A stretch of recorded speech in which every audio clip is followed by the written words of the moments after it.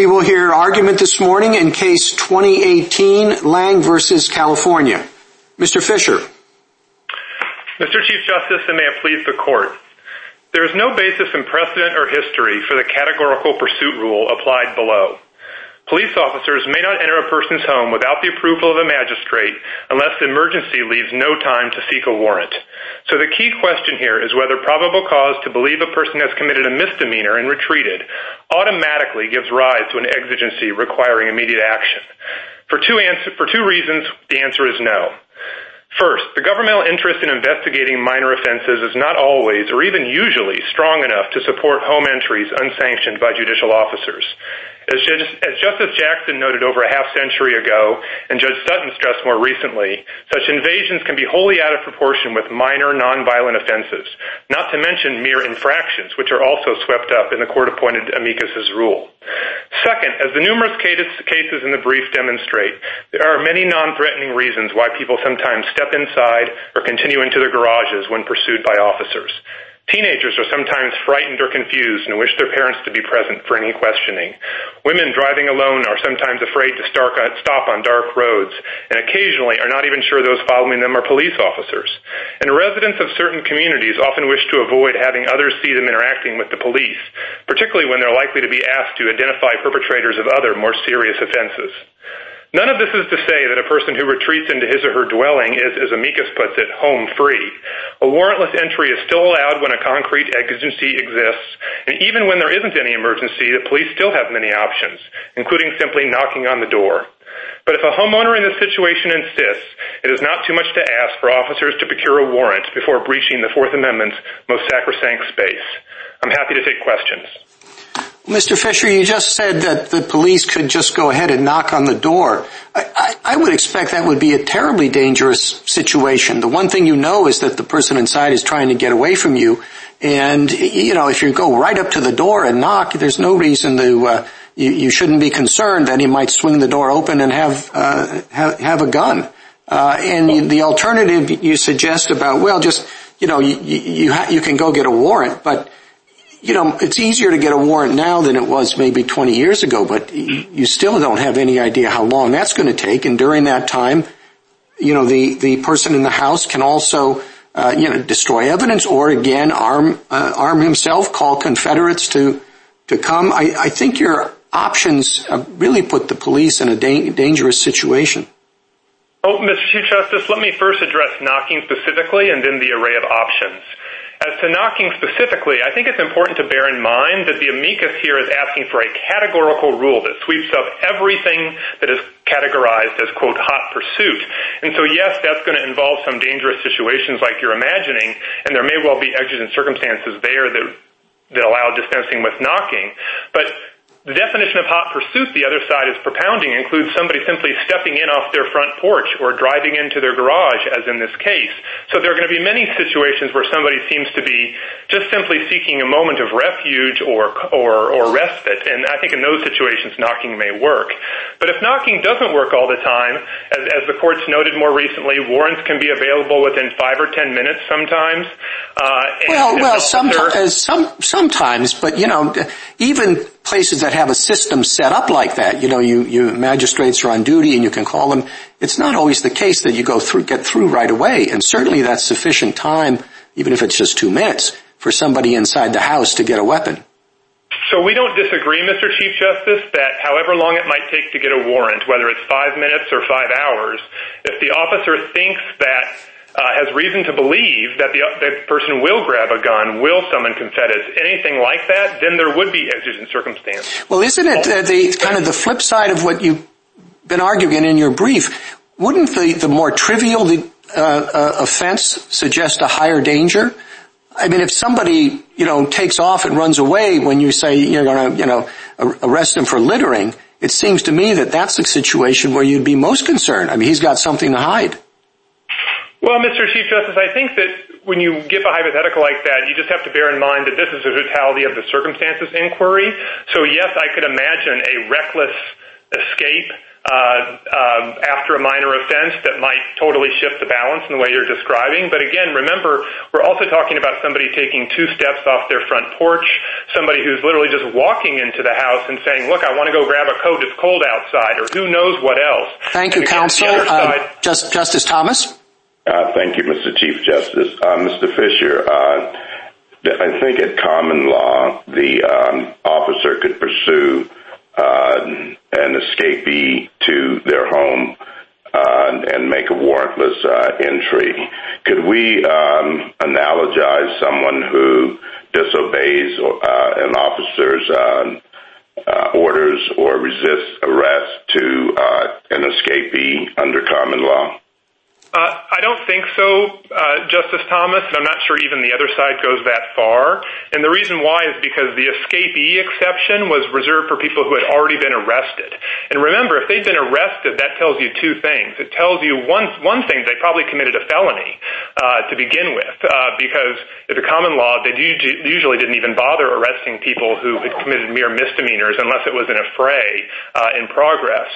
And secondly, it tells you that person does pose a very serious flight risk because they've already escaped once, and that totally shifts the balance in some of the ways I was describing with the Chief Justice.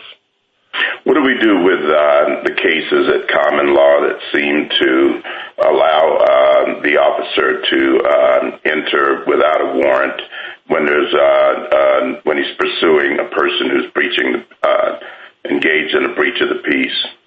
I think the way to understand those cases, Justice Thomas, is that they presented exigent circumstances. Remember, Chitty said that if there was a need for an immediate arrest, that was good enough at common law, and the other commentators were in accord. And so if somebody was engaged in a breach of the peace, that meant that he was engaged in violent acts or on the brink of violent acts, and so that gave the officer the cause necessary to go inside without a warrant. One of the things, and this is just an aside, it just seems a little odd that we would look to common law to determine whether or not a warrantless entry is permitted, and yet the remedy is the exclusionary rule, which has no basis in common law. How do you reconcile those two? Well, I think, Justice Thomas, it's important to just answer the Fourth Amendment question before you. Obviously, the common law would have something very different to say about the exclusionary rule if that were before you or if you had a different case. But this could be a civil case, as most of the cases that are cited in the briefs are. Or you could have a police policy about breaking doors and going into homes for every single misdemeanor, no matter what the circumstances. So the question that's before you under the Fourth Amendment needs to be answered, and I don't think anybody in this case would urge you, or at least I wouldn't urge you, to deviate from the Fourth Amendment question and stray into the exclusionary rule issue. Thank you. Justice Breyer. What should we do? I think your approach is always exigent circumstances. And you look and see if there are exigent circumstances. But our case, Santana, and certainly the lower courts, have said we need an absolute rule here. It's just not worth it. The person who's being chased can just stop. He's supposed to. And there are dangers all over the place. Sometimes not. Sometimes there's a good reason. But it's a bright line rule that says hot pursuit is automatically exigent circumstances. And so what do we do about all those cases? And you can find some counterexamples, but not too many. Well, Justice Breyer, if you're asking me simply about the lower court cases, they're of course very much in conflict when it comes to misdemeanor pursuit, which is directly in front of you here. No, misdemeanor. Let me cut you off there for a second. Because the problem with trying to separate misdemeanor and felony is that different states have different rules and different crimes that count as misdemeanors, and some are pretty serious. Well, that's right. How do you draw a line if you're going to do it misdemeanor? Boy, Massachusetts is very different from California. Justice Breyer, so what do we do? We agree you shouldn't draw a line, and what you should do is do what the court has always done with exigent circumstances, particularly dealing with the home, which is do it on a case-by-case basis and leave the officers substantial discretion to analyze the situation, as the court has always said, but do require a showing of actual exigent circumstances. That's what the court said in Outwater, which is the case that declined to distinguish between misdemeanors and even less serious offenses. But what the court said is when you're dealing with the home, then that calculus shifts. And because the home is the Fourth Amendment's most protected place in an extraordinary privacy interest, there you need to have a case-by-case assessment. And the court said the same thing in McNeely. When you're dealing with a particularly important privacy interest, there the body, you need case-by-case analysis. And Justice Breyer, as a practical matter, I think it's important to understand that officers already do this. They already do it on a daily basis with the exigent circumstances doctrine in general, and even in many jurisdictions, including in California, as the LA County brief shows, officers do this every day while engaged in what we call hot pursuit or flight. So we're not asking the officers to do anything they aren't already being instructed by their own departments, and including the Department of Justice, to do when it comes to a situation involving flight. Thank you. Justice Alito? Mr. Fisher, let me try out this argument, which supports your position. And the argument very simply is that hot pursuit has to be hot and it has to be a pursuit. It has to involve a chase. The person, the arrestee, must actually be trying to flee and avoid arrest. And that makes it there are justifications for such a doctrine, because when an arrestee is chased and flees into his house, there are strong reasons across the board for not waiting for a warrant. There's a heightened risk that this person is going to sneak away before the house can be surrounded. One of the briefs says it takes 6 to 8 officers to surround the house waiting for a warrant. There's a heightened risk that evidence is going to be destroyed, heightened risk that the person is going to barricade himself in the house, get a gun, and resist the execution of a warrant. Here, the video shows there was no chase, and Mr. Lange really didn't flee, and all that the court below held was that a reasonable person in his position would have known that the officer was trying to stop him.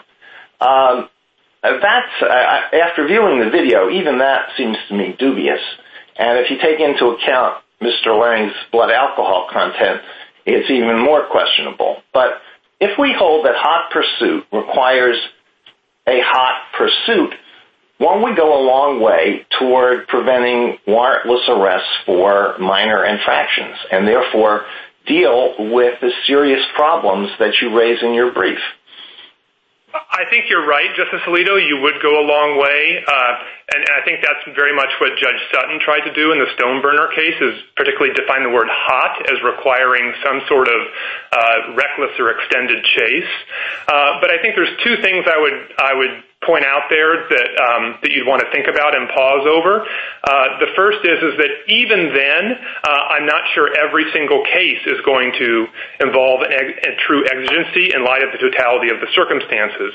And so just to use your example about a house needing many officers to surround it, well, you could have a single-door apartment like in Minnesota versus Olson that wouldn't require more than one officer. So there's going to be many facts and circumstances, and as I said to Justice Breyer, the teaching of the court's case law involving the home is when there's overbreadth in terms of a proposed rule, you have to default back to... Well, it's not perfect, but the alternative is either to require impossible line drawing between minor offenses and major offenses, or completely overhaul what has been understood as the hot pursuit doctrine. So there would have to be exigent circumstances, even where the offense is a felony and a very serious felony. Well, I think there, Justice Alito, if you had a reckless chase combined with a serious felony, I think it's hard to imagine situations where you wouldn't have exigent circumstances. But the teaching of Welsh in this court's case law is that is just that the severity of the offense does matter, and so you don't have to draw a bright line. As I said to Justice Breyer, we don't think you should, but the severity of the offense should be in the calculus. Yeah, Mr. Fisher, I'm out of time, but thank you. Thank you. Justice Sotomayor. Mr. Fisher, I'm trying to figure out, going back to what Justice Alito was saying, what circumstance where there is a genuine hot pursuit do you think would not justify a police officer, just on the basis of the pursuit, believing that the person was trying to hide something, trying to perhaps destroy evidence, whatever the cause? Why wouldn't that justify entry? Wouldn't the nature of the pursuit itself create a sense of urgency? It would certainly lean that direction, but let me give you some examples from cases cited in the briefs where we don't think it would necessarily, in light of the totality, create that inference. The Gutierrez case is a case where a woman was driving alone at night and hurried to her mother's house, and when the officer himself pulled up behind her and scared her, she tried to run inside the house. There are situations involving teenagers, as I said in my opening, who are simply scared and flustered, and so it's not laudable conduct for them to dart back to their parents' house, but it's, I think, understandable. And an officer, particularly who knows the teenager and knows more about the situation. But you're giving me examples from the perspective of the fleer. I'm talking about the perspective of the police officer, because isn't that what we have to look at? I think that's right, Justice Sotomayor. A police officer watching someone run away, why wouldn't, and do it in a genuinely hot pursuit manner, wouldn't that be enough to raise a reasonable suspicion? I think generally, yes, Justice Sotomayor. It's hard to answer the question entirely in the abstract. But remember, the officer may know the person, so he may know that the person doesn't want to interact with him in public and think that's what's going on. There could be other reasons why the officer thinks that the person simply wants to get away from wherever the officer is trying to arrest him. So I think, Justice Sotomayor, I'm not trying to push back very hard on this. I'm just trying to say that the teaching of McNeely and even of Wisconsin against Mitchell, and in a highly stylized situation, is that you do not adopt categorical rules even when the majority of situations, or the vast majority of situations, also as in Richards, the knock and announce case involving drug crimes, even when the vast majority of the situations are going to allow the warrantless conduct, you don't draw a categorical rule necessarily. But obviously any rule like that would fall far beyond the facts of this case. Thank you, counsel. Justice Kagan? Mr. Fisher, unlike California, you take the position that there's no categorical rule even as to fleeing felons. And I'm wondering if you would try to defend that for me, because I look at our case law and see quite a number of cases which have one after another just said that there is such a rule as to fleeing felons. So how do you deal with quite a lot of, some of it dicta, but really quite a lot of statements to that effect? I think there's two steps in analyzing the case law, Justice Kagan. First is to recognize that there's only one case the court has had that involves what the parties here would call hot pursuit, and that's Santana. So I don't think all the the more recent references to hot pursuit or to Santana could create a rule that didn't otherwise exist. And so then the question is, what do we think of, what is the holding of Santana? And Santana itself says that it was, quote, clearly governed by Hayden. And Hayden, again, the parties all agree, it was not even a hot pursuit case, and it involved exigent circumstances. And so Santana, we think, certainly has cross currents in the paragraph of analysis that the parties have debated.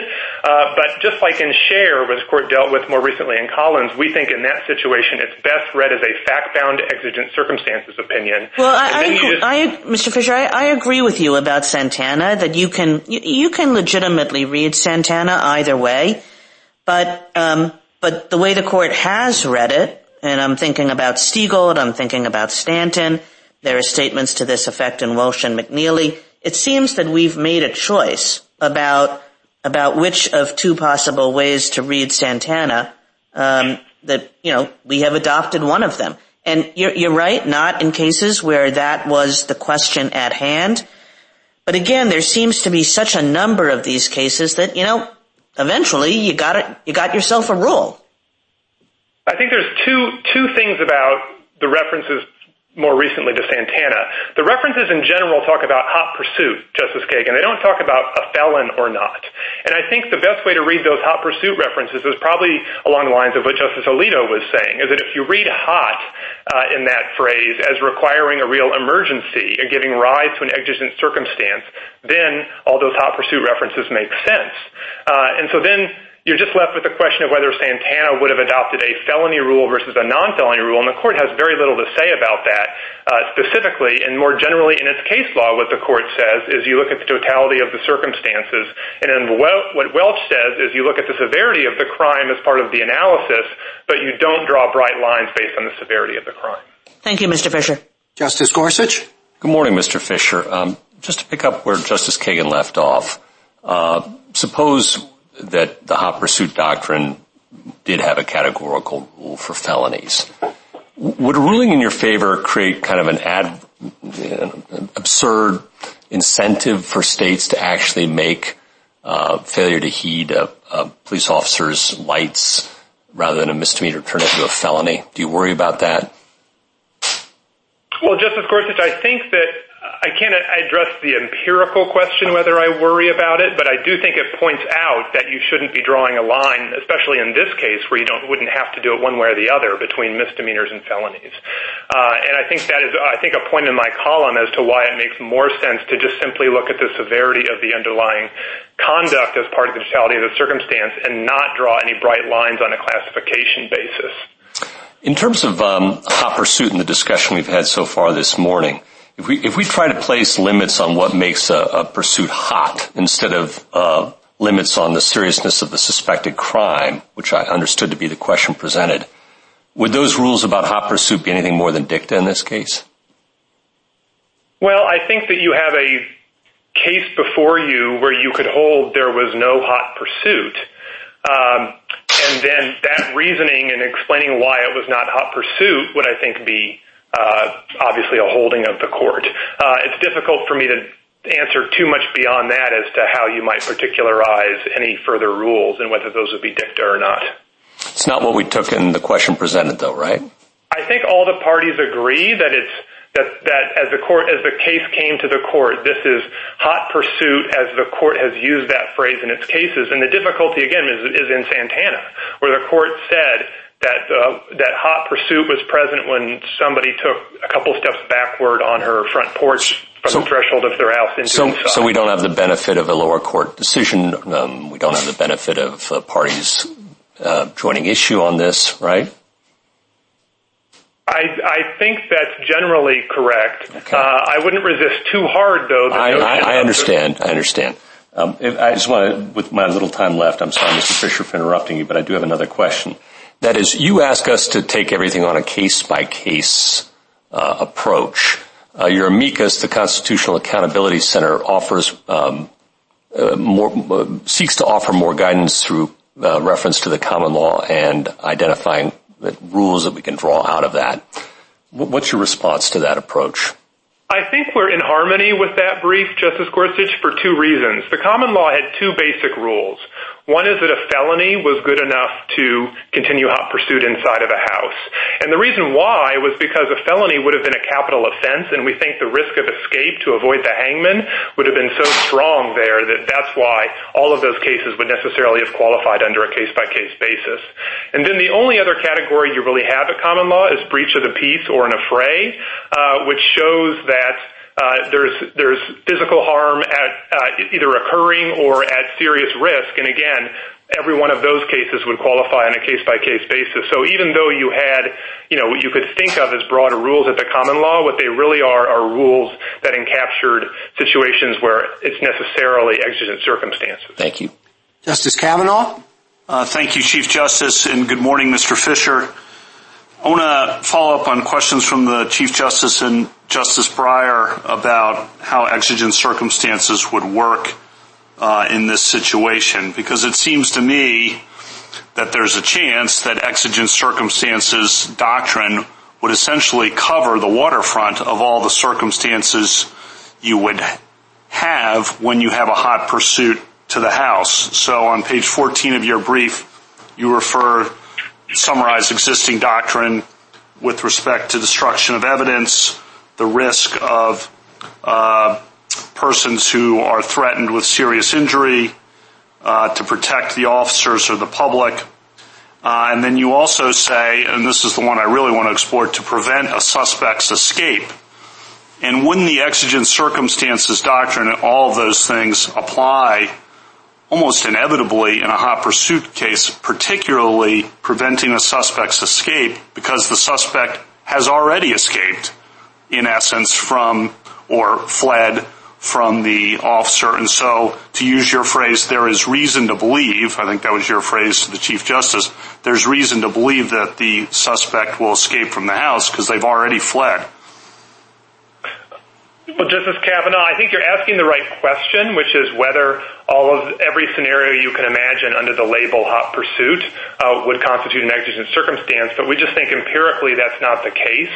And we've cited, and part of it is because of this conversation we've been having this morning about how broadly hot pursuit is defined, not just in the lower courts, but also in this court when you think about a case like Santana. So remember, Justice Kavanaugh, I'm not going to disagree with you that somebody who engages in a reckless... Yeah, put aside whether it's really a hot pursuit. Assume a hot pursuit, a real hot pursuit. So I think if what you mean by a real hot pursuit is a sort of reckless extended chase, then I think the odds are very high. But even then... Well, okay, keep going. No, even then, I think that you and I are both using words like usually the case, almost always the case, and under McNeely and Richards, that's just not good enough when it comes to the home.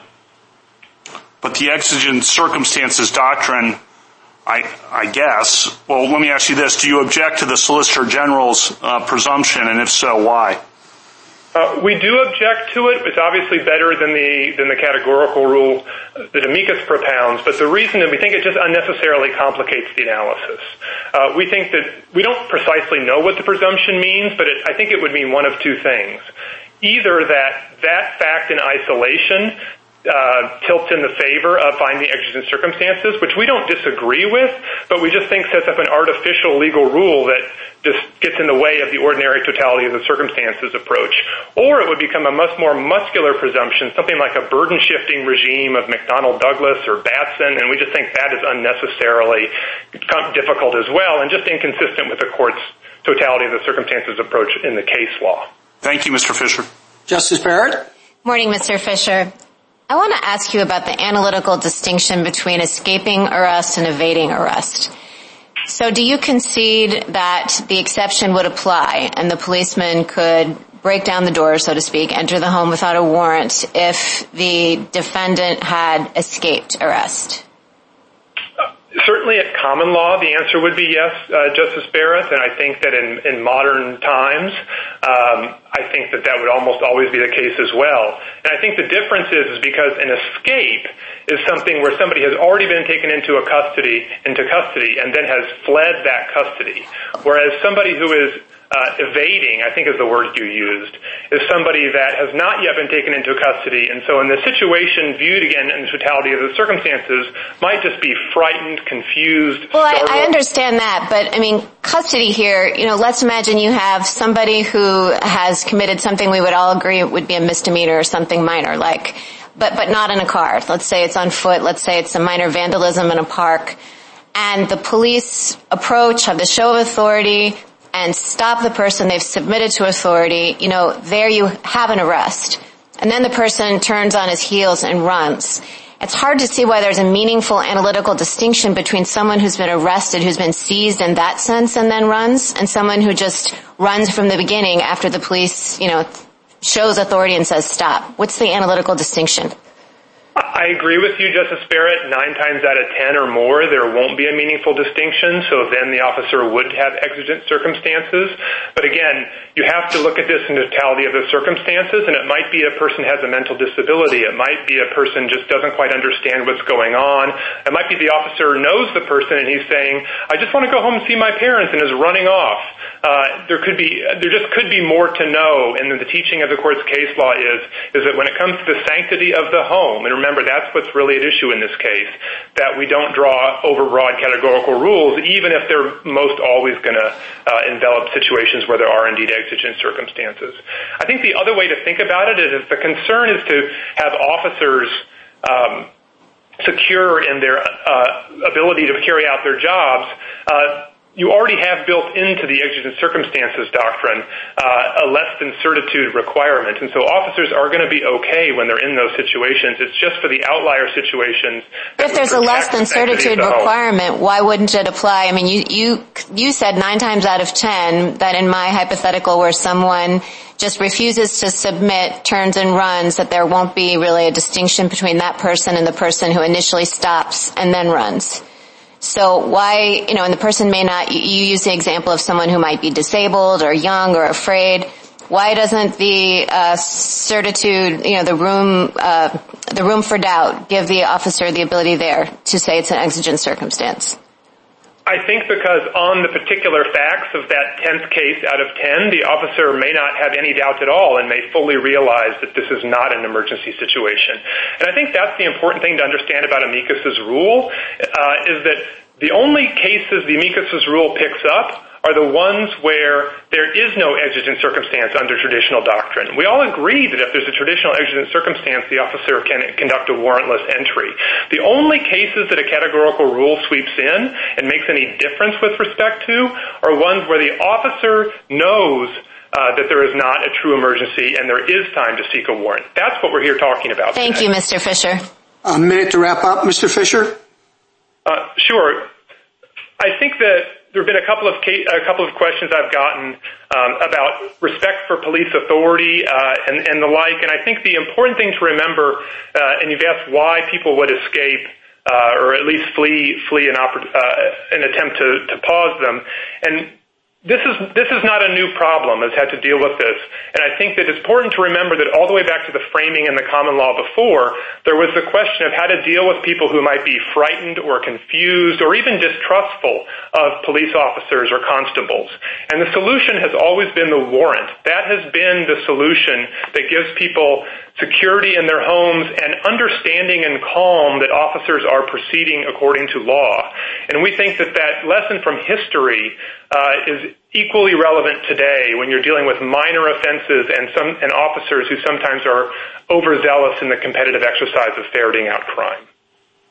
Thank you, counsel. Mr. Harbert. Mr. Chief Justice, and may it please the court, the exigent circumstances exception typically requires a case-specific showing that justifies an immediate warrantless entry into someone's home. The question here is whether to follow that case-specific approach when police pursue a misdemeanor suspect who retreats into a home, or whether to extend to the misdemeanor context the categorical rule for hot pursuits of suspected felons. In our view, the categorical rule should not apply in the misdemeanor context. Felony and misdemeanor pursuits were treated differently at common law. The government has weightier interests in immediately pursuing and apprehending felony suspects, and a case-specific approach for misdemeanors would be more consistent with precedent and with the privacy interests underlying the Fourth Amendment. I welcome the court's questions. I guess I would pose the question that Justice Breyer was focusing on. The line between felonies and misdemeanors is very hard to draw. In many cases, it's counterintuitive, and it certainly varies from state to state. If it's drunk driving, it can be a felony if it's your third offense. I mean, how does an officer know whether it's the first offense or the third? It can depend on the value of stolen goods. How does the officer know that? It seems to me, and it's a distinction that we rejected in another context pertinent here, the Atwater case. What about all those uncertainties? Your Honor, we certainly acknowledge that officers will not always be in a position to know whether an offense is a felony or a misdemeanor. That's true, and we acknowledge that. But the reality is officers will often be in a position to know, and we don't believe that this will pose substantial practical problems for officers in the field. In a number of cases, an officer is going to have probable cause of an offense that he has no reasonable room for doubt is a felony. For example, what do you do with respect to curtilage? A man's home is his castle, but we've also extended special protection to curtilage. Do your rules apply in that case? Why isn't the person home free when he's on the porch? He doesn't have to go through the door at all. Your Honor, I think the court has been pretty clear in recent cases like Collins and Florida versus Hardinez that the curtilage does qualify as part of the special area entitled to the home's protections under the Fourth Amendment. But I don't think that a suspect would be home free in the curtilage for the same reason that the suspect isn't home free inside the physical structure of the home either. So you think the same protection applies to the curtilage as to the inside of the house?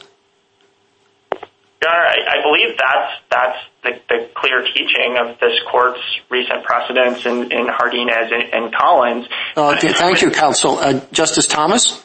Thank you, Mr. Chief Justice. Counsel, following up on the Chief's question and Justice Breyer's questions, isn't the definition of felony today quite different and misdemeanor today quite different from what it was at common law? Certainly, Your Honor, there have been a number of changes to offense classification since the common law era.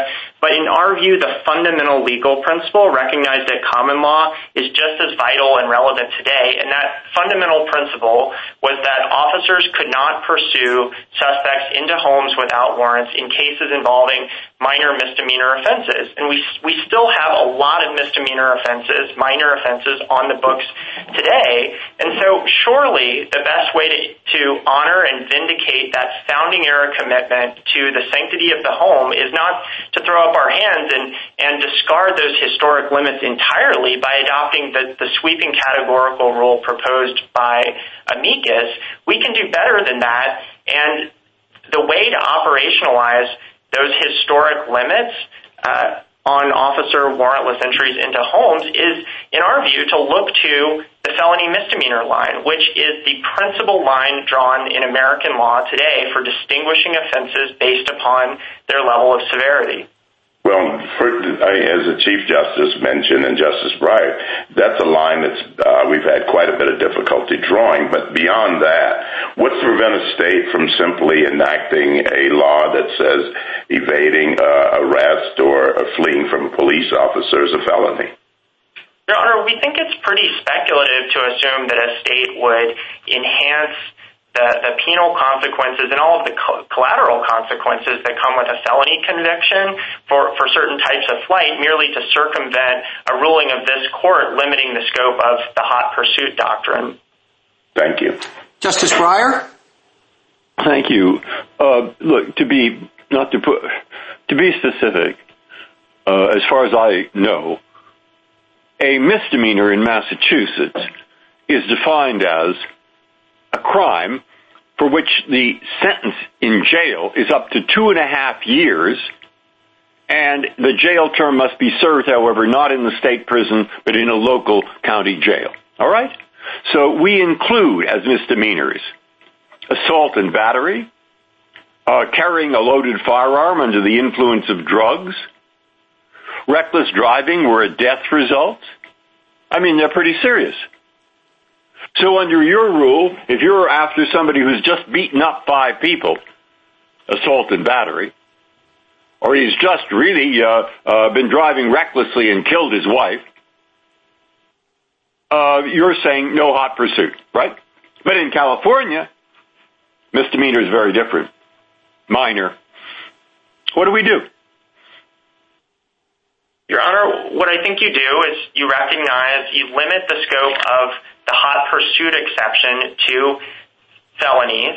And of course, that doesn't mean that warrantless entries are not permitted in misdemeanor cases. It just means that the officer in those cases has to identify some case-specific basis to enter the home without first getting a warrant. So in Massachusetts, if in fact he's beaten up into a bloody pulp 4 people, you cannot just automatically hotly pursue him into the house.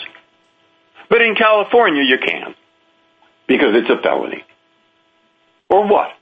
I mean, they'll be all over the place. Well, I mean, that's what I don't see how to draw this line, misdemeanor, felony. And you don't in California. What you, in fact, have been saying is a misdemeanor, the hot pursuit rule also allows pursuit into the home if it's jailable, which, by the way, picks up auctioning off a rabbit as a prize, which carries a jail term. Your Honor, I think the court could avoid those consequences by drawing a national uniform definition of misdemeanor. Oh, good. What is that? What is that?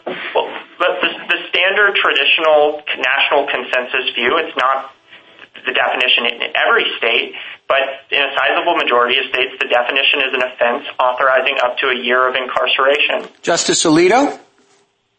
What if a police officer has probable cause to believe that a fleeing person has committed 2 offenses, each of which is punishable by imprisonment for up to 11 months?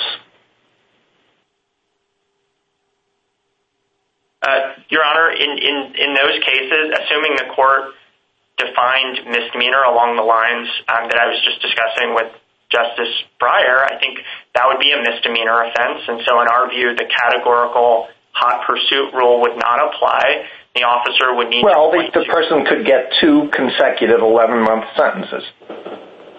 If he could get 1 sentence of a year and a day, that would fall on one side of the line, but 2 consecutive 11-month sentences would not. Your Honor, I'm not sure the court would need to resolve all of the questions along those lines, administrative questions in this case, but I do think that's the typical way that probable cause is assessed in the field. You look at the individual crime and not to the possibility of stacked consecutive sentences for multiple crimes. Well, let me ask you this question.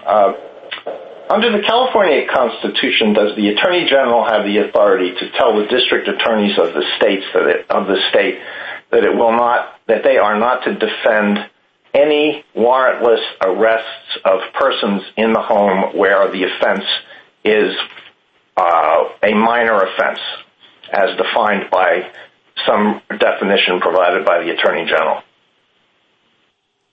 Your Honor, the Attorney General of California is the chief law enforcement officer of the state. The exact kinds of state constitutional lines and responsibilities that Your Honor is asking about are fairly undeveloped as a matter of formal legal precedent, and typical practice is to defer to locally elected district attorneys and city attorneys who bring misdemeanor prosecutions in the trial court. Well, if the Attorney General could do that, I really don't understand why you are here. You are here on behalf of the state of California asking us to hold that a California rule is unconstitutional, even though the Attorney General, whom you represent, may well be able to effect that change as a matter of policy.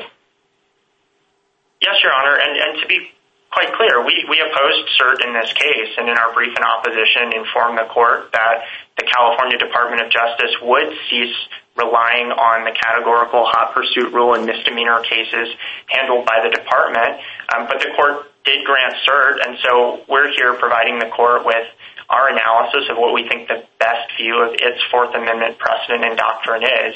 Thank you. Justice Sotomayor? Counsel, I've been listening to the exchange with my colleagues involving the difficulty in deciding what's a felony and what's a misdemeanor. Part of the problem is that what are felonies are no longer absolutely necessarily and in all situations dangerous crimes. You can have white-collar crimes where there is no danger. You can have all sorts of environmental crimes, other things that don't create exigency in the same sense that Santana was announcing the rule, or that the common law came from. And so I don't know why anybody is arguing that there's a difference between felony and misdemeanors, or why we're recognizing a categorical rule at all. Why isn't the better reading just that hot pursuit is the type of exigent circumstance that can, but does not always justify warrantless entry, regardless of whether the underlying offense is a felony or misdemeanor. If you look at our holding in Santana, we talked about all of the circumstances that would make it likely that a drug dealer would destroy evidence once they saw the police officer on the scene. Our next case, Stanton, was not about whether or not the issue was a felony or not. It was the issue was the situation such as to justify reasonably entry? So I guess what I'm asking is, why don't we just announce the rule that I stated? That exigency can, but doesn't always, whether it's a misdemeanor or a felony, justify a warrantless entry.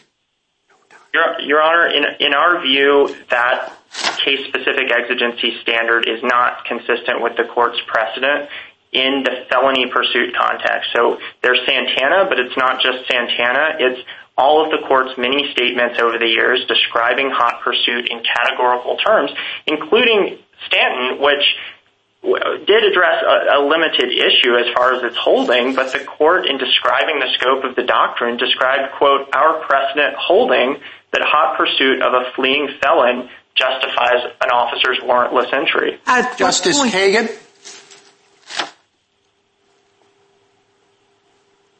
Justice Kagan? Mr. Harbert, to continue with the difficulty of drawing lines between felonies and misdemeanors, Justice Sotomayor referred to this, but it's true that it's the basic line suggesting the severity of the offense, but it's really not the basic line as to whether an offense is violent or dangerous. I mean, sometimes it is, but a lot of times it's not. And that the violence and dangerous aspect of the conduct seems the more relevant one for purposes of deciding when an intrusion into the home is proper. So just to give you an example, most domestic violence laws continue to be misdemeanors. And then on the other hand, as Justice Sotomayor said, most white-collar fraud offenses are felonies. That doesn't seem to make a whole lot of sense with respect to when you would allow intrusions into the home and when not. Your Honor, it's not just the distinction between felonies as a class and misdemeanors as a class as to the likelihood that the offense will involve violence. Another key distinction is that the penalties in felonies on the whole are going to be quite a bit more severe than the penalties authorized for misdemeanors, and that's relevant here because the authorized penalties in a felony case, I mean, decades or more in state or federal prison, is going to provide a quite powerful incentive to felony suspects to attempt to escape and permanently evade apprehension or perhaps destroy evidence. And those are exigent circumstances as well. We think in the felony pursuit context, considered as a class, one or more of those exigencies is pretty likely to arise in your average felony pursuit case. Thank you, Mr. Herbert. Justice Gorsuch? Good morning, counsel. I think my colleagues have kind of pointed on two difficulties with your argument. First, Justice Breyer points out that different states have different rules about what a felony is and what a misdemeanor is, and it would seem odd that the Constitution would, in its meaning, would depend upon the happenstance of positive state law. And second, we live in a world in which everything has been criminalized. And some professors have even opined that there's not an American alive who hasn't committed a felony under some state law. And in a world like that, why doesn't it make sense to retreat back to the original meaning of the Fourth Amendment, which I'm going to oversimplify, but generally says that you get to go into a home without a warrant if the officer sees a violent action or something that's likely to lead to imminent violence. That's vastly oversimplifying, but why isn't that the right approach? Your Honor, we absolutely agree that the court should take the approach of looking to the original understanding of the Fourth Amendment, and in particular to the common law history and tradition. I think we understand the common law history possibly it sounds like a little bit differently than you do. As we understand it, the leading common law commentators that our founders would have looked to all comprehensively addressed officer authority to enter homes without warrants in pursuit of suspects, and they allowed such entries in limited situations, A, in felony cases, and B, in a certain small subset of misdemeanor cases involving serious... And what unified that entire class of cases seems to be, again, some actual violence or its imminent threat. And what qualified as a felony in common law were very few crimes. And they were all punished by the death penalty, usually. And today, pretty much, again, anything or everything can be called a felony. Your Honor, felonies at common law were certainly a more limited subset than they are today. They weren't all violent, though. Larceny, for example, was treated as a felony. So we do think that the felony pursuit rule at common law is a pretty good analog for the categorical rule that we read this court's precedent as accepting in Santana and other cases. Thank you. Justice Kavanaugh? Thank you, and good morning, Mr. Harbert. Following up on Justice Gorsuch, I thought everyone here concedes that even if there's not a categorical rule, that exigent circumstances doctrine would apply. Is that correct? On the facts of this case, Your Honor... Not on this case, just in general, that you could get into the house based on exigent circumstances without a warrant, correct? That's correct, Your Honor. Okay, and then one of the exigent circumstances that I mentioned to Mr. Fisher was prevent a suspect's escape from Minnesota versus Olson. You agree with that, too? We do, Your Honor, and the reason that... And that wouldn't necessarily always have what Justice Gorsuch was talking about with respect to violence. It could, it might not, but I think everyone's conceded in this case, you and Mr. Fisher, or acknowledged, I don't want to put it pejoratively, but acknowledged what the law is, that preventing escape is an exigent circumstance that would justify warrantless entry into the house, correct? That's correct, Your Honor. Okay. And then on the common law, the amicus at page 23, and this is picking up on a question Justice Barrett asked and Justice Thomas asked to Mr. Fisher, page 23 of the amicus brief says a warrantless arrest at common law could always be made whenever a person was lawfully arrested for any cause and afterwards escaped and sheltered himself in a house. Now, of course, that's after an arrest, but I think Justice Barrett's questions pointed out this is an extremely close analog in many circumstances. What's your response to that aspect of the common law?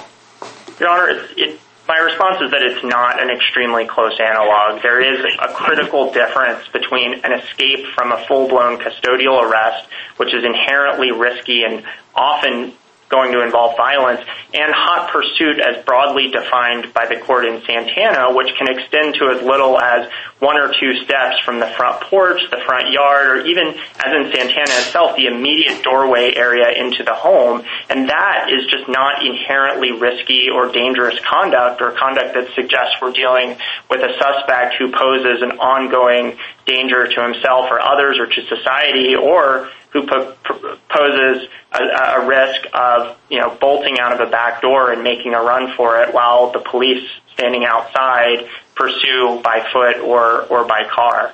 Justice Barrett?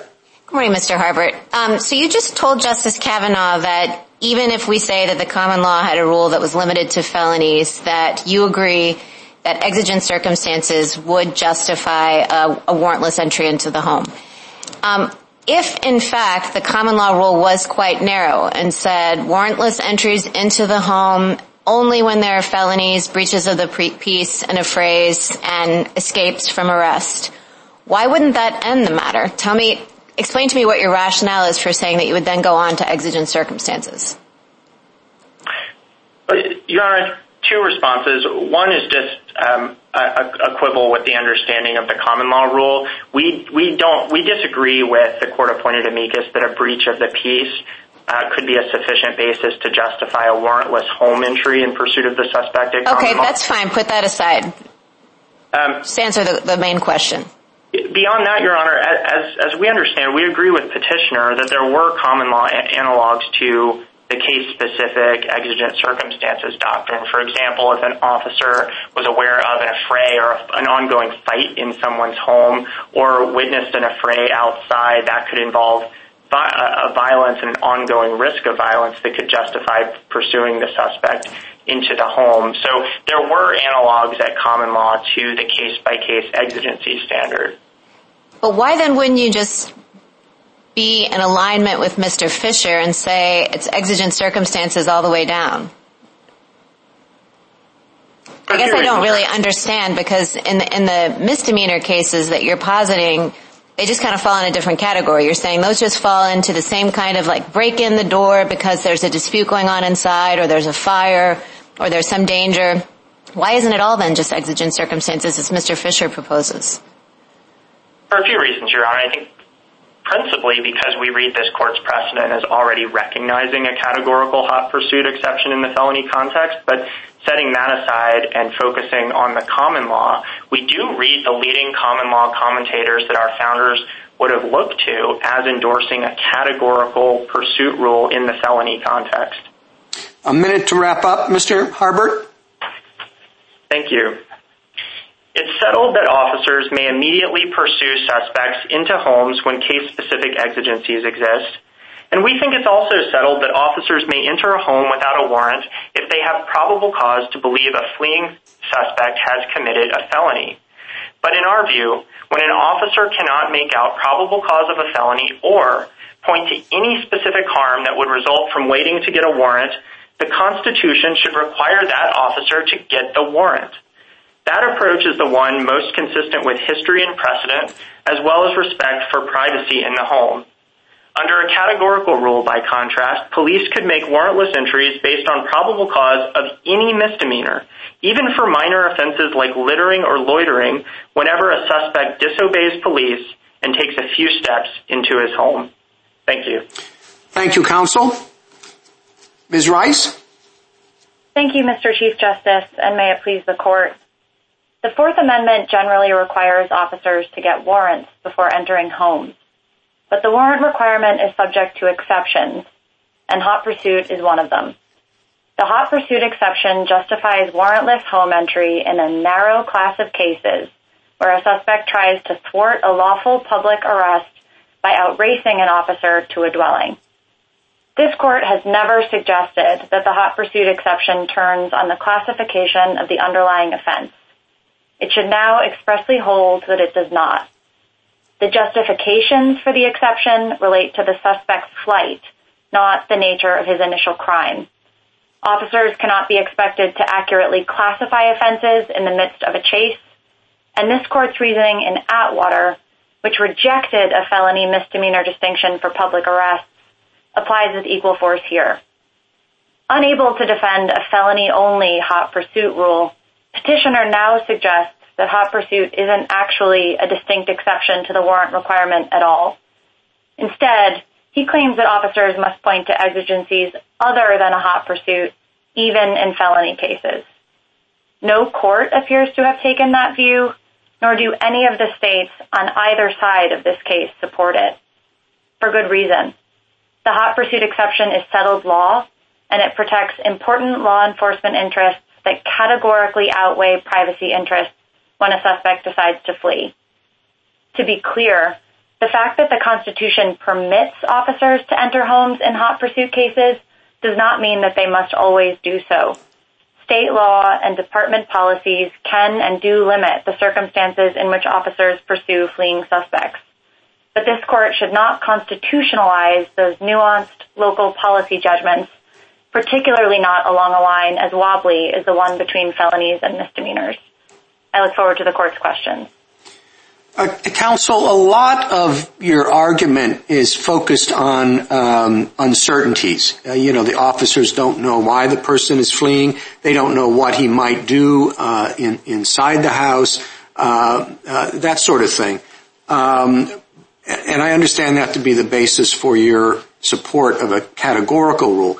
But there are going to be some cases where there isn't really any uncertainty. Some that have been suggested. The group of teenagers in the empty lot drinking beer, and the officer comes up and they all take off. Why isn't it? It may not be a case-by-case approach, but I guess close to what the Solicitor General is suggesting, which is a presumption. I mean, do you really need to have the right of hot pursuit in the case that I've hypothesized? No real basis for chasing the 18-year-old drinking beer with his friends into his parents' house? Chief Justice Roberts, the hot pursuit rule serves a crucial law enforcement interest in every case by eliminating perverse incentives for suspects to flee. Flight itself can be dangerous, and it always undermines the rule of law. And as you suggest, it can be impossible to know in the heat of the moment which cases present risks to greater or lesser degrees. But one thing we know for certain, as Justice Kavanaugh points out, is that the group of suspects implicated in hot pursuit cases have already shown themselves to be interested in escape. Yeah, but the reason a teenager drinking beer is interested in escape, it's hardly, it doesn't seem to be something that would warrant the officer, breaking into the house. An officer could certainly decide not to pursue under those circumstances, Chief Justice Roberts, but the Constitution doesn't require that they do so. To your question about the presumption the Solicitor General's brief suggests, a presumption is better than a pure case-by-case rule because it better reflects the categorical balance of the interests and it provides more guidance on the margins. But it also suffers from nearly all of the same flaws. There's not a doctrinal basis for it. Santana and subsequent cases articulate a rule and not a presumption. It still relies on the line between felonies and misdemeanors. I'm not sure which cases would be covered by it, so it suffers from the same administrability questions. And like a case-by-case rule, it invites constitutional litigation over these difficult heat-of-the-moment judgments. Justice Thomas? Thank you, Mr. Chief Justice. Counsel, I'd like to refer back to Justice Alito's first question about looking at hot pursuit in a more rigorous way. Wouldn't your argument be a bit easier if, for example, in this case, there was actually a hot pursuit rather than this kind of meandering pursuit that we had here? Justice Thomas, there's no dispute in this case that there was a hot pursuit. That's the premise of the petition for certiorari. And Santana made clear that while some sort of chase is required, there need not be an extended hue and cry in the streets. So I agree that there are limits on what a hot pursuit is, but I would resist your suggestion that this case didn't implicate one. Well, you do cite Santana, and I think we've read it that way. But do you have any cases that say expressly that warrantless entry is available even in cases of all misdemeanors as opposed to some misdemeanors? Justice Thomas, I'm not sure this court has ever addressed that question directly, but Santana's holding was framed categorically, and in each of the times where this court has subsequently referred to hot pursuit, and there's a fair number of them, as Justice Kagan suggested, it has referred to hot pursuit as a categorical justification for warrantless entry. It has never suggested that some other exigency is required or that the exception is limited to fleeing felons. So, in other words, we've never expressly said all misdemeanors, whether they involve dangerous settings or not, were subject to warrantless entry. That's correct, Justice Thomas. You've never expressly said that. One last question with respect to common law. If we think that there is some doubt as to whether or not common law favors you, or if we think it actually disfavors you, what should we do? So, like in Atwater, this just isn't a case where there was a clear answer that existed in 1791 and has been adhered to ever since. So, like in Atwater, Justice Thomas, other modes of constitutional analysis, like the traditional interest balancing we've been discussing today, should control. Thank you. Justice Breyer? Well, I mean, this is a tough case. Justice Goldberg, on a different subject many years ago, spoke of a cruel trilemma.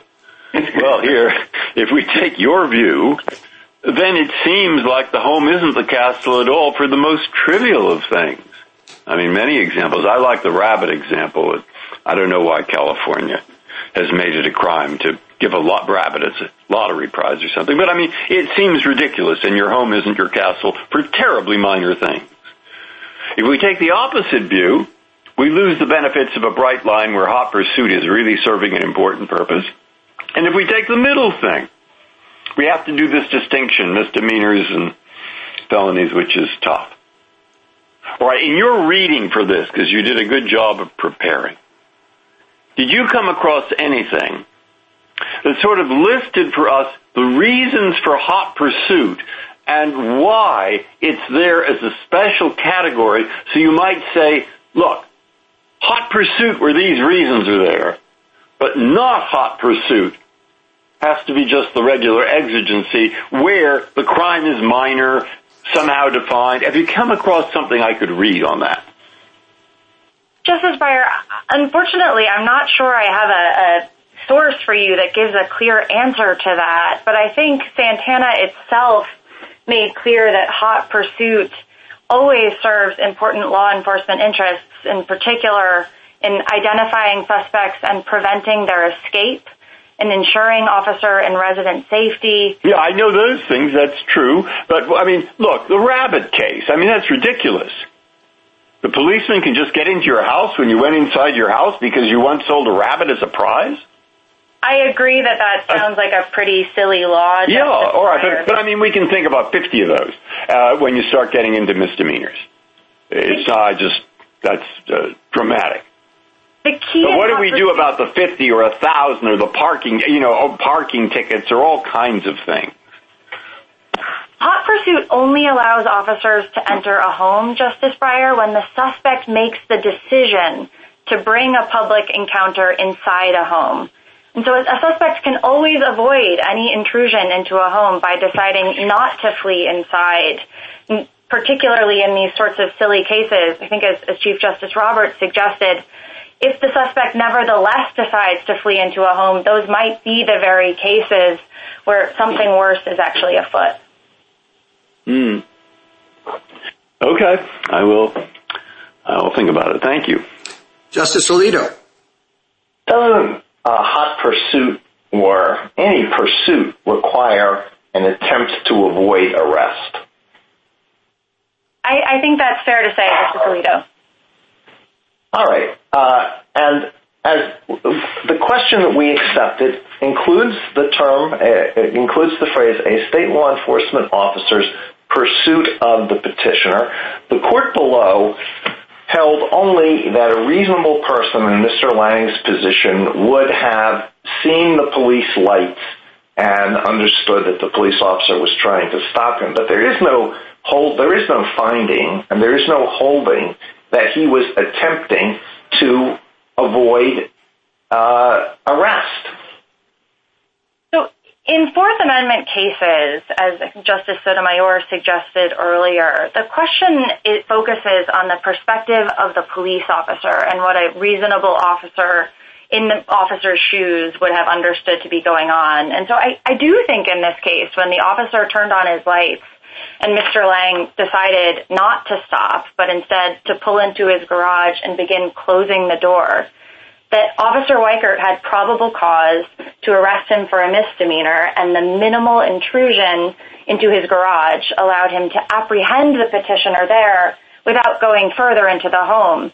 Well, no matter whose perspective we look at this from, the officer's perspective, Mr. Lange's perspective, isn't the question whether he tried to get into his house for the purpose of evading arrest. And it wouldn't be a subjective inquiry. It would be an objective inquiry. Taking a look at this video, objectively, was this an attempt to evade arrest? I think so, Justice Alito. When an officer turns on his lights and a suspect decides not to pull over, but instead to enter into a garage and close the door, I think whether you're talking about the reasonable officer or the reasonable suspect, that is an attempt to thwart a lawful public arrest. Well, that wasn't something that was held by the lower court. That wasn't the standard the lower court applied. And I will tell you, looking at this video, I see no attempt to avoid arrest. I see somebody who may well have not even noticed these lights and simply proceeded into his own garage. Again, Justice Alito, I think there was no dispute here that this qualified as a hot pursuit.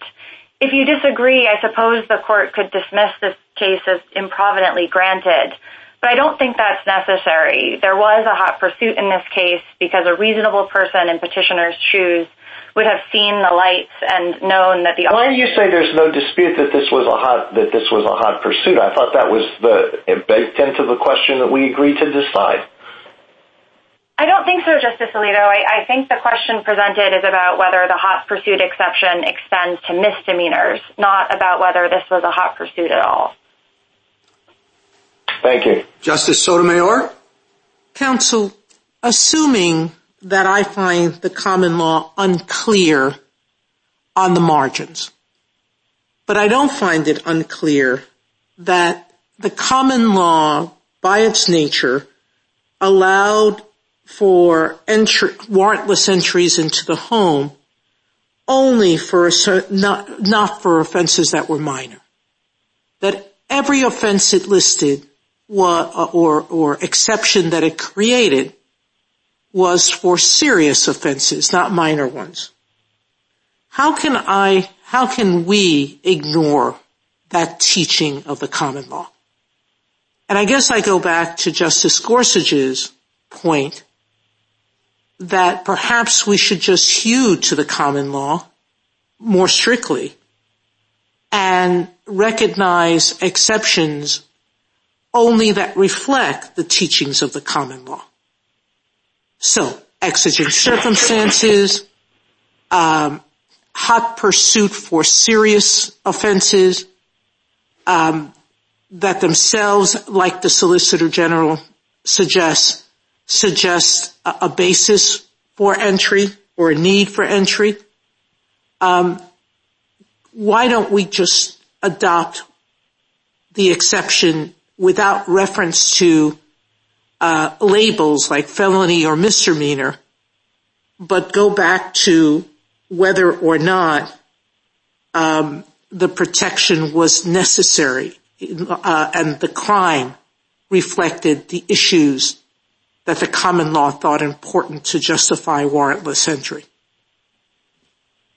Justice Sotomayor, I agree that the felony misdemeanor label isn't particularly helpful in this context, but to answer your question about the common law, if you think the common law tracked some kind of distinction between breaches of the peace and other kinds of misdemeanors, I'd emphasize that Atwater considered exactly that kind of distinction and declined to distinguish between common law breaches of the peace and other kinds of misdemeanors in the context of public arrests.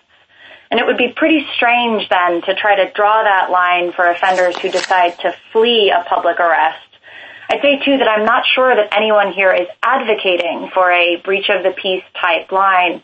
Instead, whether you're talking about a case-by-case rule or a presumption, the things that the cases would seem to turn on don't relate to the severity of the offense, but in fact whether, in the language of petitioner, other exigencies existed.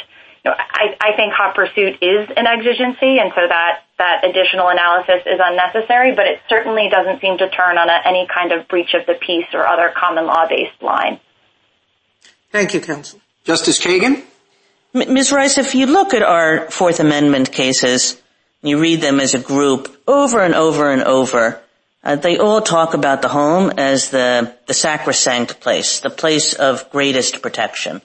Everything else is compared to that and found not to be quite the thing that the Fourth Amendment protects. That's the central thing. Do you disagree with that? I would agree with that, Justice Kagan.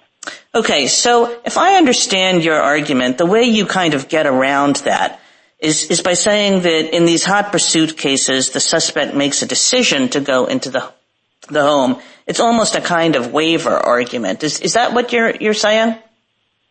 I think the fact that the encounter begins in public and the suspect decides to bring the encounter into the home is relevant. I don't know that I would classify it as waiver, and I don't think it fits in the framework of consent, but I do think it diminishes the suspect's interest in the privacy of his home. I guess what I'm thinking of is this. I'm trying to see why we would make any kind of distinction between this sort of case where the encounter begins in public and then goes into the home, and take another kind of case, which is Payton, where the holding, of course, was that the police can't enter a home to arrest a felon without a warrant or without exigent circumstances, even if the felon is doing a crime right in his home. So why would we distinguish between the two? I think the difference between those two cases is crucial here, Justice Kagan. The point of the hot pursuit exception is that a suspect can't bootstrap the privacy protections of the home onto a public arrest through culpable conduct. And so the decision to flee inside, I think, makes the constitutional difference between the Payton case and a hot pursuit. But I guess that's what I'm suggesting, that there's really no distinction at all. In the Payton case, the person is also making a decision to do the crime. You know, let's say that he's engaged in a massive fraud, and he's decided, hey, what a great idea, I'm going to use my home to do this rather than my office. So, I mean, you have the same kind of thing where the person is basically leveraging the fact that the home is protected, you know, in order to get greater protection. And yet in Payton we said, doesn't matter. Justice Kagan, I think it's always the case, you're right, that a suspect decides to commit a crime and so is sort of culpable in that sense. But changing the location of the encounter from a public space to a privacy space and then claiming, sorry, I'm in my home, it's a private space, you can't come in, isn't the kind of conduct that the Fourth Amendment is prepared to recognize as reasonable. Thank you, Ms. Rice. Justice Gorsuch? Ms. Rice, you did some very careful work looking at some of the founding era sources, and I'd just like to ask you, were you able to locate anything that suggests that officers have the power to enter the home in pursuit of any and all misdemeanor crimes, or in the SG's version, presumptively allowed to do so for any and all misdemeanors? Justice Gorsuch, I'm not sure there's a common law source that says that expressly. So as Justice Thomas mentioned earlier, I think that authority is clear in the context of escapees, so after an arrest has been completed. Conversely, though, I'm not sure Petitioner or California has identified a single common law case where a warrantless entry of an officer in hot pursuit of a misdemeanor gave rise to a common law trespass suit. Okay, I'm sorry to interrupt, but just given our limited time, given that there is no common law authority for the rule you propose of any and all misdemeanors, or the rule that the Solicitor General proposes, presumptively for any and all, if we can accept that, accepting that there are also some concerns about what breach of the peace or escape meant, I guess I'm back to where Justice Sotomayor is. And why would we create a rule that is less protective than what everyone understands to be the case of the Fourth Amendment as original matter? Why would we adopt a rule we know is wrong as an original matter? Justice Gorsuch, I'm not sure it's as simple as that. I don't think we know the rule is wrong. Well, I thought we just agreed that there is no rule at common law that any and all misdemeanors allow entry of the home and exit in hot pursuit, or the Solicitor General's view. I thought that was common ground. I'm sorry. No worries, Justice Gorsuch. I think the point is that the common law just doesn't map on very well to the question presented in this case. And that's true for a number of reasons, including that an unlawful entry would not have provided a basis for overturning a conviction, but also because some authorities, which were debated in Payton, suggested that a warrant wasn't required to enter a house to make an arrest in the first place. So the hot pursuit justification wouldn't have been necessary. So I think it's fairer to say that there just wasn't a clear answer here at common law. And so other modes of constitutional analysis should control. Well, I guess I'm still stuck where I was. I don't know why we would adopt a rule that's less protective than the original meaning. But let me ask you another question. You raised concerns about an officer's ability to distinguish between felonies and misdemeanors as one reason for your rule. But there's also the line between misdemeanors and infractions that are non-jailable. And if misdemeanors and felonies have proliferated in recent years, the number of these infractions has skyrocketed. Non-jailable traffic offenses, fire code violation, you choose. Rabbits. Does your rule allow an officer to enter the home for a violation of a regulatory rule as well? And if not, why is drawing that line preferable to drawing the misdemeanor felony line? Justice Gorsuch, the split here and the cert petition are limited to jailable misdemeanors, so you don't need to resolve that question in this case. I would say, though, that Atwater declined to draw a line between jailable and fine-only offenses. So I think the hot pursuit rule would probably extend to such offenses as a matter of logic. Thank you. I appreciate that. Justice Kavanaugh. Thank you, Chief Justice. Good morning, Ms. Rice. First, I want to explore how much is really at stake or how much of a difference there would be between the two positions here for officers on the ground in the wake of our decision. So I understand your position to be that there should be a rule, a categorical rule. And it seems to me the reason to have a categorical rule is because often, if not always, there'll be some kind of exigency involved when you've had a hot pursuit. Destruction of evidence, danger to others, escape of the suspect. I guess that cuts both ways, though, because one could say, well, you don't need a categorical rule because you already have the exigent circumstances doctrine that covers all the things that justify the categorical rule. So I guess I'm wondering what the real difference in practice would be between a world where we have a categorical rule and a world where we allow all the exigent circumstances doctrine cases to apply as they exist now. Justice Kavanaugh, I think you're right to suggest that the fact of the suspect's flight is itself an exigency and so is likely to be dispositive of the interest balancing in every case. But I think then that the case-by-case type rule is only depriving officers and courts, frankly, of the kind of clear rule that this court has said is particularly important where officers need to make quick decisions. It's also inviting constitutional litigation about those same quick decisions. So if you think that in every case, or as Atwater suggested, in most cases, the balance of the interest will cut this way, this court's general preference for clear categorical rules should carry the day. Let me ask you a question now about methodology. The original meaning of the term unreasonable in the Fourth Amendment. It seems to me that's a different kind of term than search or seizure or cruel and unusual. Unreasonable means unreasonable. So what we're really talking about is not original meaning or original intent or even original expected application, because I'm not aware of anyone in the first Congress or in the state ratifying processes that said unreasonable means the common law. And the text is unlike the Seventh Amendment, which refers to the common law expressly. And Professor Lefebvre and others have pointed this out. So it's not really original meaning or even original intent. It's more like presumed original expected applications, like a Justice Douglas style interpretation. No offense to Justice Douglas, but a little more freeform than what we usually talk about when we talk about original meaning. Just want to get your response to that. I think that's right, Justice Kavanaugh, that it's unlikely that the founders meant to freeze into place particular applications of reasonableness. Instead, I think it's fair to understand that term as one better served by a sort of categorical interest balancing. Thank you, Ms. Rice. Justice Barrett? Good morning, Mrs. Rice. Ms. Rice, I have a question about what it meant to breach the peace. So that seems to be kind of a capacious category, and there's some dispute about what would fall within it. Is there any argument that resisting arrest, that resisting the constable would have been a breach of peace at common law? Justice Barrett, I'm not aware of any authority directly on that point, though I think you're absolutely right that it's very unclear which offenses would and would not have constituted breaches of the peace at common law.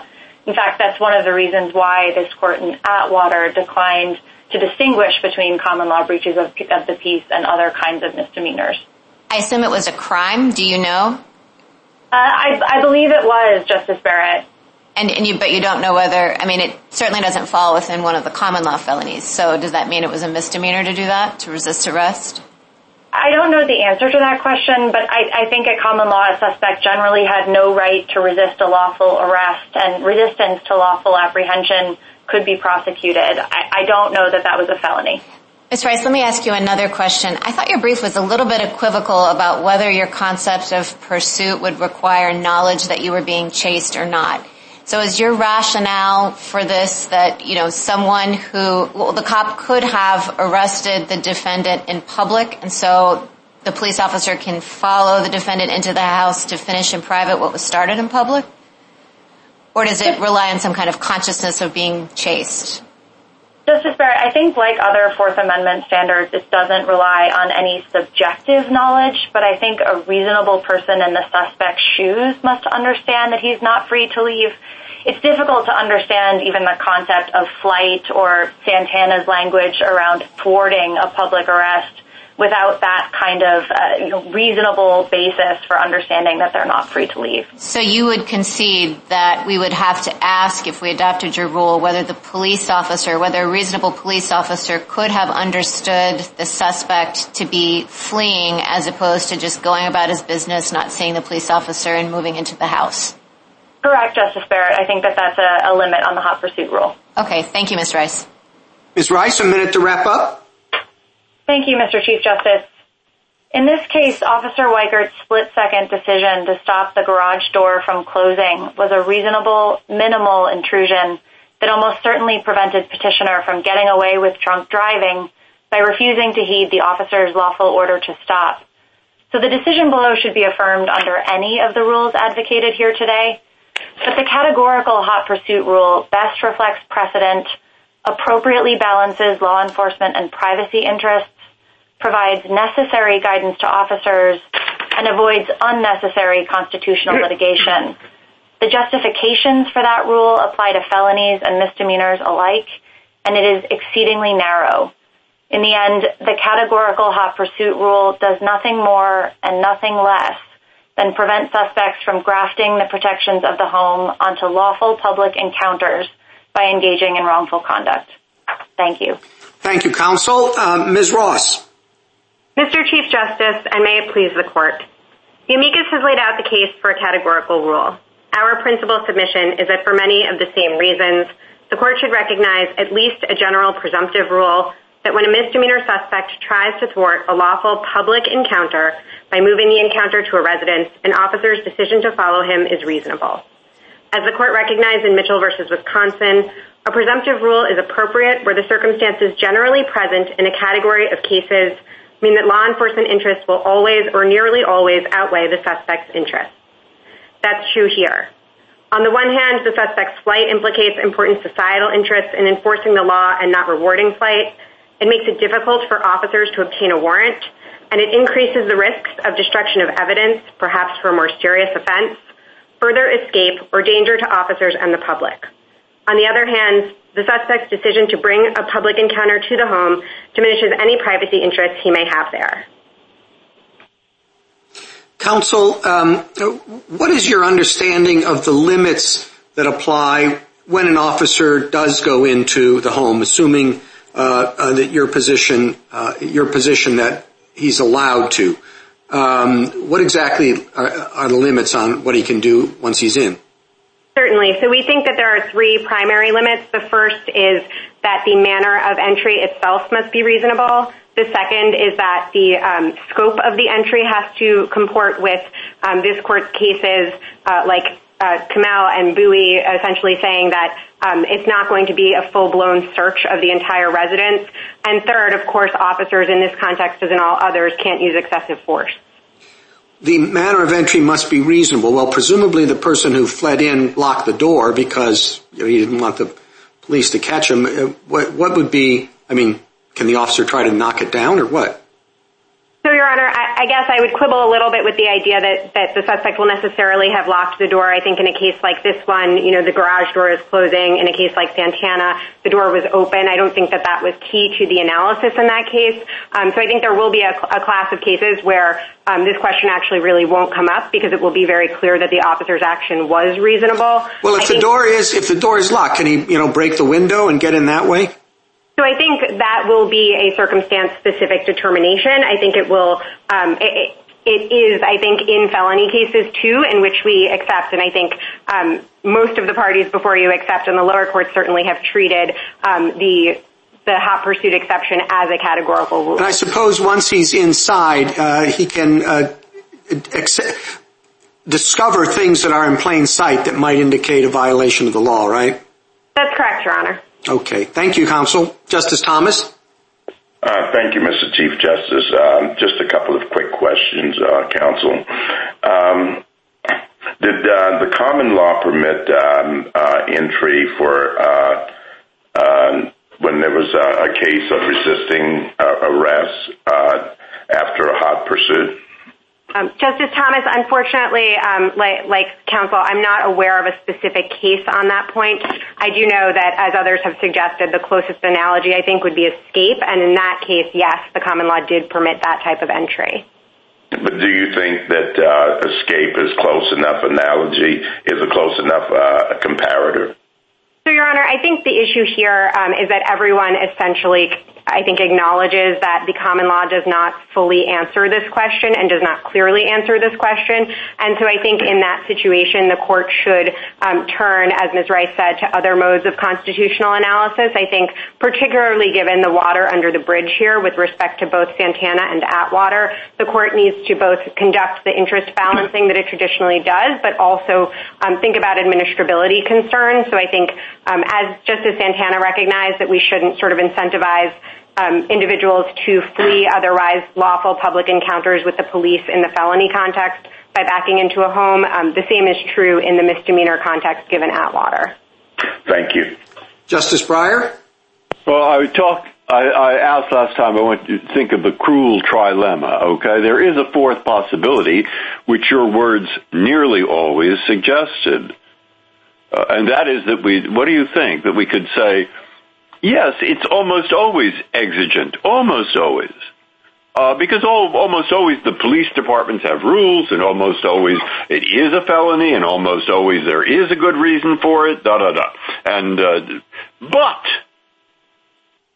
we go back to the Constitution's words, reasonable, unreasonable. They can show that it is not reasonable in the circumstance.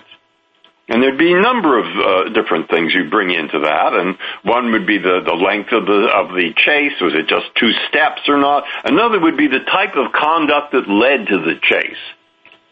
So if it's a rabbit type of conduct, that's a pretty strong reason against allowing that chase into the house. And another would be the availability of the magistrate and the risk of escape, But you point out they'd only come up in a few cases. They don't normally chase people for minor things. But just leave it at that and say reasonable, and we don't have an absolute rule. We thought we could answer this, but sometimes you just can't.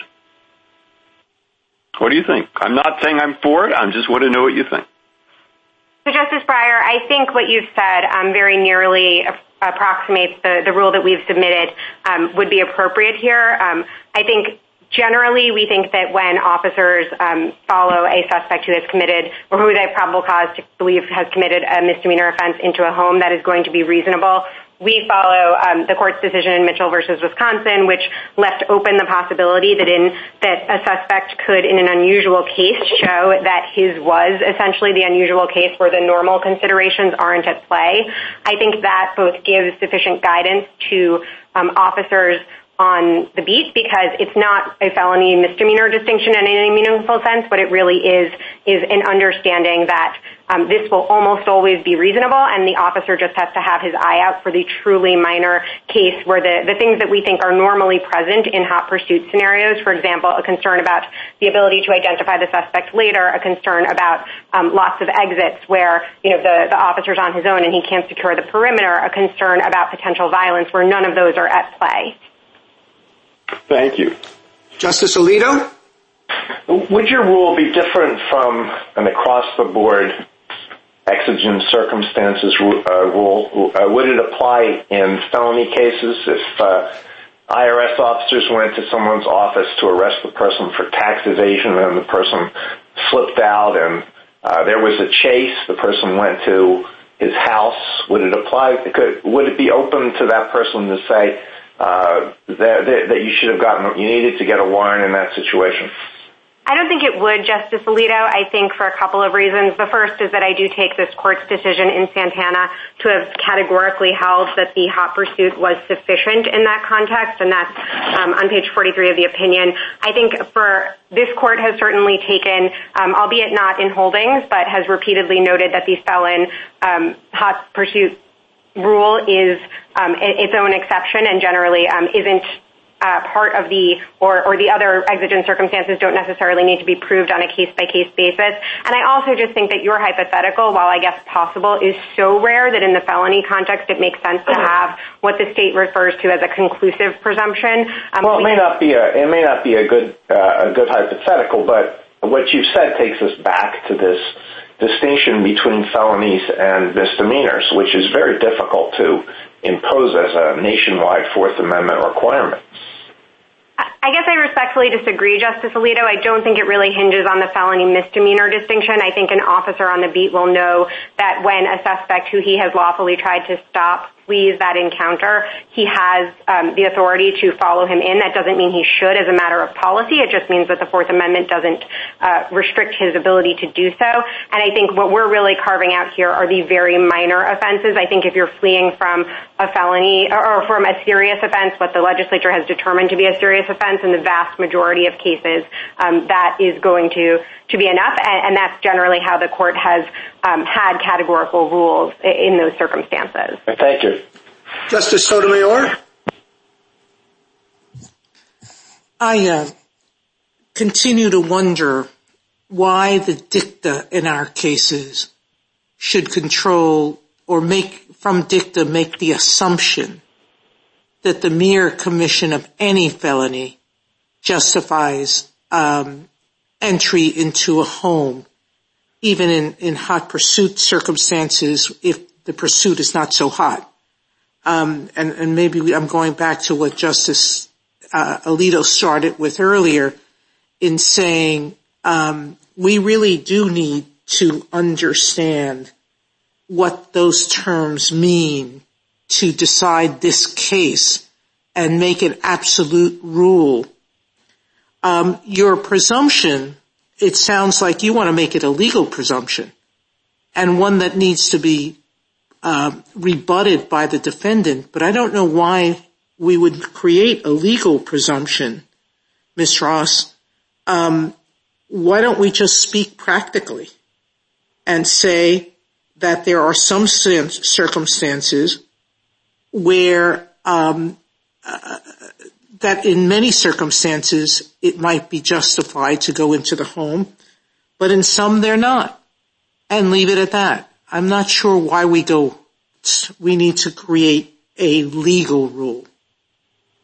Justice Sotomayor, I think a legal rule is appropriate here because it will make it far easier for officers on the beat to understand what is expected of them, and it will also minimize the opportunity and temptation for judicial second-guessing of encounters that have to be and decisions that have to be made in the heat of the moment based on the suspect's own decision to flee a public encounter.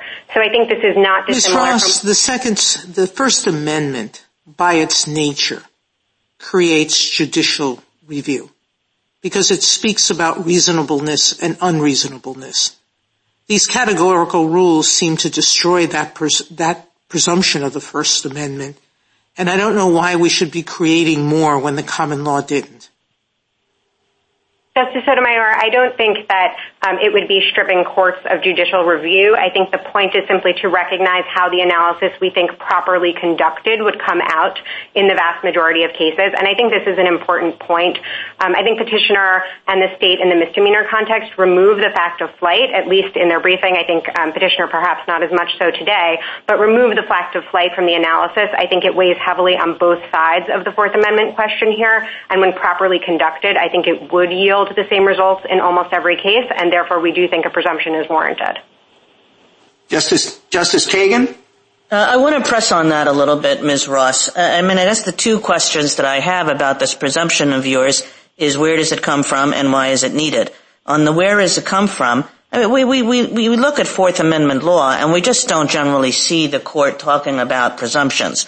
In a couple of non-majority opinions in this extremely sui generis area of drunk driving, but otherwise there's just no tradition in Fourth Amendment law of using presumptions, as opposed to case-by-case analysis of reasonableness. And why do you need it? There are plenty of doctrines that say to a police officer, when in doubt, maybe you can take a little bit more of a risk. Qualified immunity does that. In this case, there's the fact of the good faith exception lurking in the background. Why would you need a presumption rather than just you should make your best shot? You should make the call that you think is appropriate. Justice Kagan, in terms of why we think officers need this presumption, I don't think it's because the end result is going to come out differently. I do think it's an administrability issue. I think in the field it is very helpful for officers to know that just as they have a conclusive presumption or an absolute rule in the felony context, they generally are going to be able to follow misdemeanor suspects who flee into their homes. I think that reflects how the accurate balancing would turn out in most cases. I also think that the reason why that's true is because the fact of flight itself is going to implicate significant government interests in the desire not to have suspects flee, in enforcement of the rule of law, and the ability to identify suspects. And on my first question, Ms. Ross? Sure. So on your first question, I think the best analogy that we have for you is Mitchell versus Wisconsin. I take the point that there are more misdemeanor offenses than there are situations in which you encounter a passed out drunk driver, but I think the methodological idea is the same, which is to say that there are certain facts present in a category of cases, this is at note 2 of the court's opinion, that are going to bear on the analysis in essentially the same way in the vast majority of cases. Thank you. And I think if the court is more comfortable with the categorical rule, that's certainly not something that we oppose here, given the constraints that I was discussing with Chief Justice Roberts initially. But I do think that Thank you, Ms. Ross. Justice Gorsuch? Good morning, Ms. Ross. I'd like to return to the question I raised with Ms. Rice earlier, and one of them at any rate. And that is, you make a point about the difficulty of an officer's ability to distinguish between felonies and misdemeanors. But there's also a line between misdemeanors and infractions. And they are multitudinous infractions these days. Do you, like Ms. Rice, take the position that an officer can presumptively or absolutely, in her case, proceed into the home in hot pursuit of a violation of an infraction? So, Justice Gorsuch, I think the first thing I would say is the same thing that Ms. Rice said, which is that no one has briefed that question in this case. I understand that, but she proceeded on to answer my question. I would appreciate it if you would, too. Certainly, Your Honor. So I think that the presumptive rule that we have set out here, the logic of it certainly could apply. I think that the unusual case probably wouldn't be quite as unusual in that circumstance, because we do think that the very minor nature of the crime, not necessarily how it is classified as a matter of state law, but the very minor nature of the crime might affect the ability of a defendant to show that his is, in Mitchell's words, the unusual case. So if we put that together, that an officer can go into a home to arrest for an infraction, a non-jailable infraction. We live in a world in which everything is illegal. You put that together with the good faith exception and the fact that an officer's not being tested on his subjective intentions, which may be nefarious, but whether a reasonable officer could think as he did. And a hot pursuit can be pretty tepid, it turns out. Have we come pretty close? Doesn't that sound a bit like the general world in the founding that the framers were so concerned about rejecting? I don't think so, Your Honor, for a couple of reasons. The first is that I think a key fact in that fact pattern is the fact that the officer necessarily, at least in the class of cases we're talking about today, tried to have an encounter outside of the home, and it's the suspect's decision to bring that into the home that occasioned the continuing... That, of course, is contested. Thank you very much, counsel. Justice Kavanaugh? Good morning, Ms. Ross. I think we have a couple of options here as people have explored, but I want to narrow it down to two, and it's not going to use the word presumption. But if I think there are two options here, one is categorical rule for felonies and exigent circumstances for misdemeanor cases. So that's one option. The other option is a categorical rule for both. And I asked Ms. Rice about this. What would be the difference in the real world? She said, as you've said, clear rules for officers. But I wonder if the exigent circumstances doctrine, in other words, the first option, really wouldn't provide not as clear a rule, but still a pretty clear rule for officers, because the exigent circumstances doctrine really, as I see it, tracks common sense. These are the kinds of cases and the kinds of reasons an officer would do this in the first place, want to go into the house without a warrant, especially escape of the suspect, threats to others, destruction of evidence. So I guess I'm not sure what's gained by a categorical rule. That said, I think it's also, you can pose that question the other direction. I'm not sure what's gained by not having a categorical rule. Appreciate your analysis of that. Certainly, Justice Kavanaugh. So I think what's gained by having a categorical rule is the administrability. It seems that if we expect that, especially once you take the fact of flight into account, which again is going to make it very hard for officers to know in any particular situation whether the other exigent circumstances are present.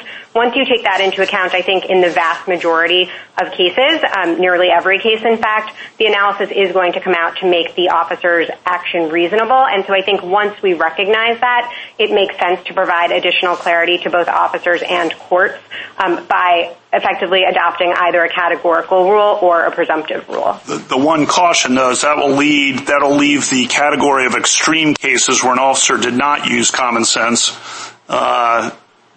is still covered by the doctrine, and that seems problematic, as several people have raised. So I don't think that that's right, at least if you accept our proposition or our proposal of a presumptive rule. I take your question to be a categorical rule. And in that case, yes, I think that's true. I think that that's where policy comes in, and I think it's very important to note that we are not suggesting that just because the Fourth Amendment would permit this, that it's necessarily what jurisdictions or even officers on their own should adopt as a matter of best practice. Yeah, my question might be why you've come up with a presumptive rule rather than categorical. I appreciate your answers, Ms. Ross. Thank you. Justice Barrett? Good morning, Ms. Ross. Is your rule, could I summarize it this way, that you think it's categorical for felonies plus presumptive for misdemeanors? Or would you say just presumptive for everything, but we understand that for felonies it's always going to be satisfied? So I think the difference may not matter, but yes, we think that it is categorical in the felony context. I think you can think of that as an irrebuttable presumption, but the basic point of our rule is when you put the two sides together, it's really not a distinction between the felony and the misdemeanor. It's just looking out for the super unusual case. Well, then I have a methodological question about the categorical rule for felonies. So we're all in agreement that at common law, this exception applied for felonies, but, common law, the list of felonies was pretty short. Why do we take, and as we've pointed out again and again and again, today the line between felonies and misdemeanors can seem quite arbitrary. So why would we pull out as the key fact something's designation as a felony? Why wouldn't we simply say, okay, for the very serious crimes that used to be felonies at common law, then this rule applies. But otherwise, the felony misdemeanor line doesn't really have much significance here. In other words, why is it felony rather than the list of particular crimes that justified warrantless entry into the home? So a couple of reasons, Justice Barrett. The first, I think, would just be based on this court's precedent. I think that is how the court has read Santana, and I'm not sure that there was sort of an analogous felony at common law in the Santana situation. And I think as an administrability matter, that has proven to not be too much of a difficulty for the lower courts, again, in that context. I take the point that we shouldn't be sort of strictly dividing between felonies and misdemeanors, and again, I think our rule has the benefit of not doing that. Thank you. A minute to wrap up. Ms. Ross? Thank you, Mr. Chief Justice. When officers seek to conduct a lawful public encounter based on probable cause that a suspect has committed a misdemeanor, but the suspect flees into a residence, an officer's decision to follow him generally will be reasonable. This court has already held that a felony suspect's flight in those circumstances does not permit him to claim the privacy of the home to thwart a lawful encounter. The same basic logic should govern in the misdemeanor context. Petitioner's case-by-case approach, by contrast, ignores the impact that a suspect's flight has on both sides of the Fourth Amendment analysis and the difficulties it creates for officers in defining and identifying exigent other exigent circumstances in the moment. It also would be difficult to administer and would invite judicial second-guessing of decisions that, due to the suspect's own actions, must be made, in Atwater's words, on the spur and in the heat of the moment. This court should reject that approach, adopt at least a general presumptive rule that warrantless entry in misdemeanor hot pursuit cases is reasonable, and affirm. Thank you. Thank you, counsel. Rebuttal, Mr. Fisher? Thank you. 3 points, Your Honors. First, as to the common law is dispositive in this case. The common law required a warrant to enter the home unless a specified exception existed at law. Entick says that, Chitty said that, Hawkins said that, numerous other authorities. And so the absence of any exception that covers all misdemeanors is dispositive here. And it really is, as Justice Barrett put it, it's exigent circumstances all the way down, because the test the common law commentators were applying was whether there was a requirement for an immediate arrest. And so the subcategories that we've talked about today really are subcategories of that test. The second point I'd like to address is the question, why not just make hot pursuit doctrine itself a direct species of exigent circumstances, as I think Justice Alito and others have asked. I think the reason to resist leaning too hard on a special category of hot pursuit is it puts a lot of pressure on exactly what would constitute a hot pursuit and what is hot. At common law, it was clear that escape meant escape from a prior custodial arrest, and Hale and others were precise about this.